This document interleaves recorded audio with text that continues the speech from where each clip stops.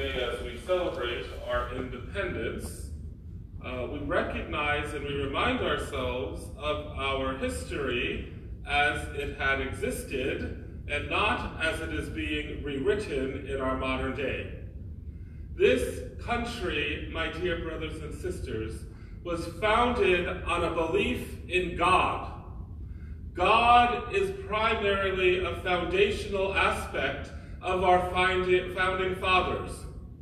To try to eradicate this country's belief in God is ridiculous. Now, that does not mean you can't be an atheist. You can't be an agnostic. You can be anything you want to be in the United States of America. But to deny the fact that this country was founded on religious principles is baloney. Is rewriting history. Our founding fathers desired and understood the importance of God in their everyday life. Now you can look back at history and you can see, just like all human beings, we did not and they did not always live up to their ideals of religious truth. But that does not take away the fact that they believed in God. They founded this nation on God. They understood the importance of a belief in God. Whatever God you want to believe in. And so the separation of church and state, which is paramount, which is touted all over the place these days, has nothing to do with a divorce of religion from society. The separation of church and state dictates that as a country, we would not endorse one particular religion. That's what they were fleeing from. And the Huguenots were fleeing. They were fleeing from France, which was a monarchy with a one set religion. And if you did not belong to that religion, you were persecuted. And so that is what they were escaping. That is what they founded America on, the fact that all religions would be welcome in this country, but not to the degree that no religion or no belief in God would be a part of our country. And that is something that we have lost sight of. That is something that we have to restore. That is something, if we want to progress, we have to fully embrace.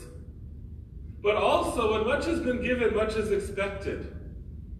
If you compare the United States to any other country in the world, we are truly blessed. We are a wealthy country compared to other nations. And so therefore we have an obligation to support and to help other nations, other people, the less fortunate. We were not and we cannot be isolationists, which is another push in our in political talk these days.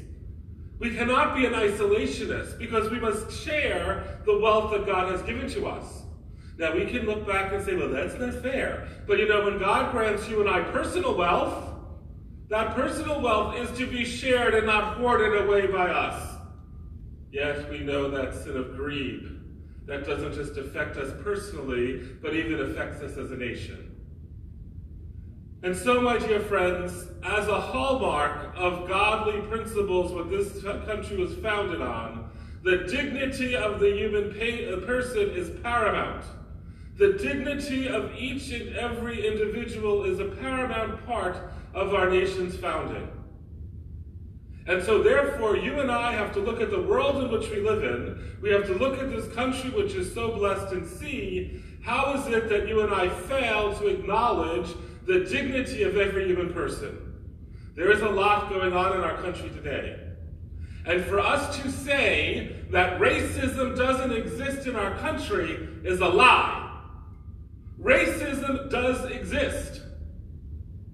And so therefore, you and I as Catholic people must do our best to overcome that racist understanding, to look at individuals in the image and likeness of God, in the dignity which they possess, regardless of how they behave. Ah, there's the clincher. There's the clincher. Because we have to look at the individual first and then their behavior. That doesn't mean because I accept their dignity, I respect their dignity, that I say they have a full card to do whatever they want to do. No, that is not what it means to respect the dignity of the human person. But it is to recognize that the dignity of the human person is paramount, and then therefore once we recognize who they are and our love for them, then we can work on their behavior. But if I am not motivated by love for the individual, then anything I try to do to talk about behavior is meaningless, because it is not seen as something done out of love.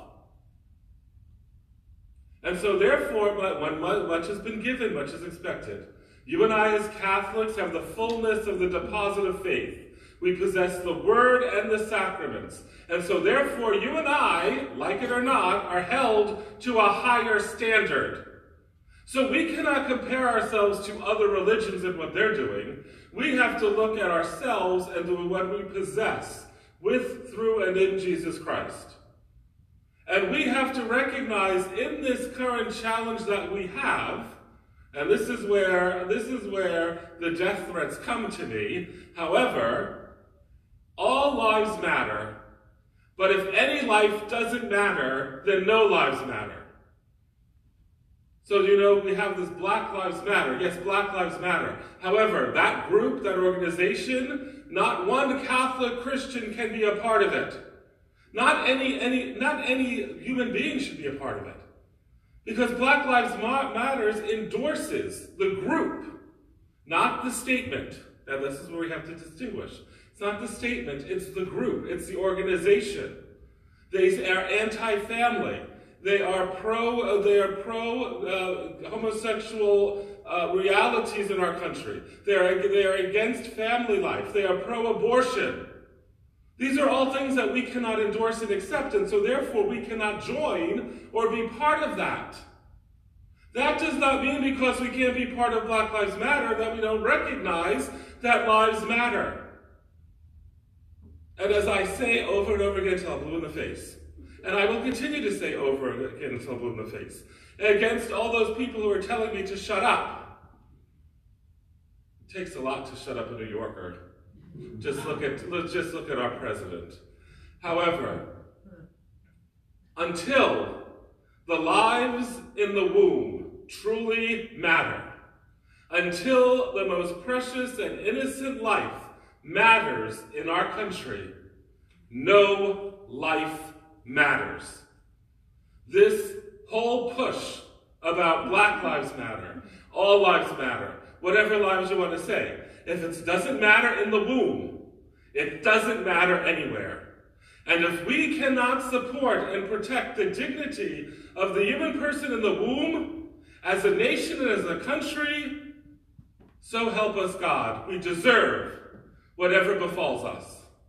We deserve whatever befalls us, because we cannot help and protect the most innocent of human life, the most voiceless of human life. So, my dear friends, this is a day of great rejoicing as a country, as a nation that is blessed by God. But it's also a day in which you and I must be reminded of the fact that we must do our part in praying for this country, in working in our country to promote and protect all life, starting especially with the life in the womb.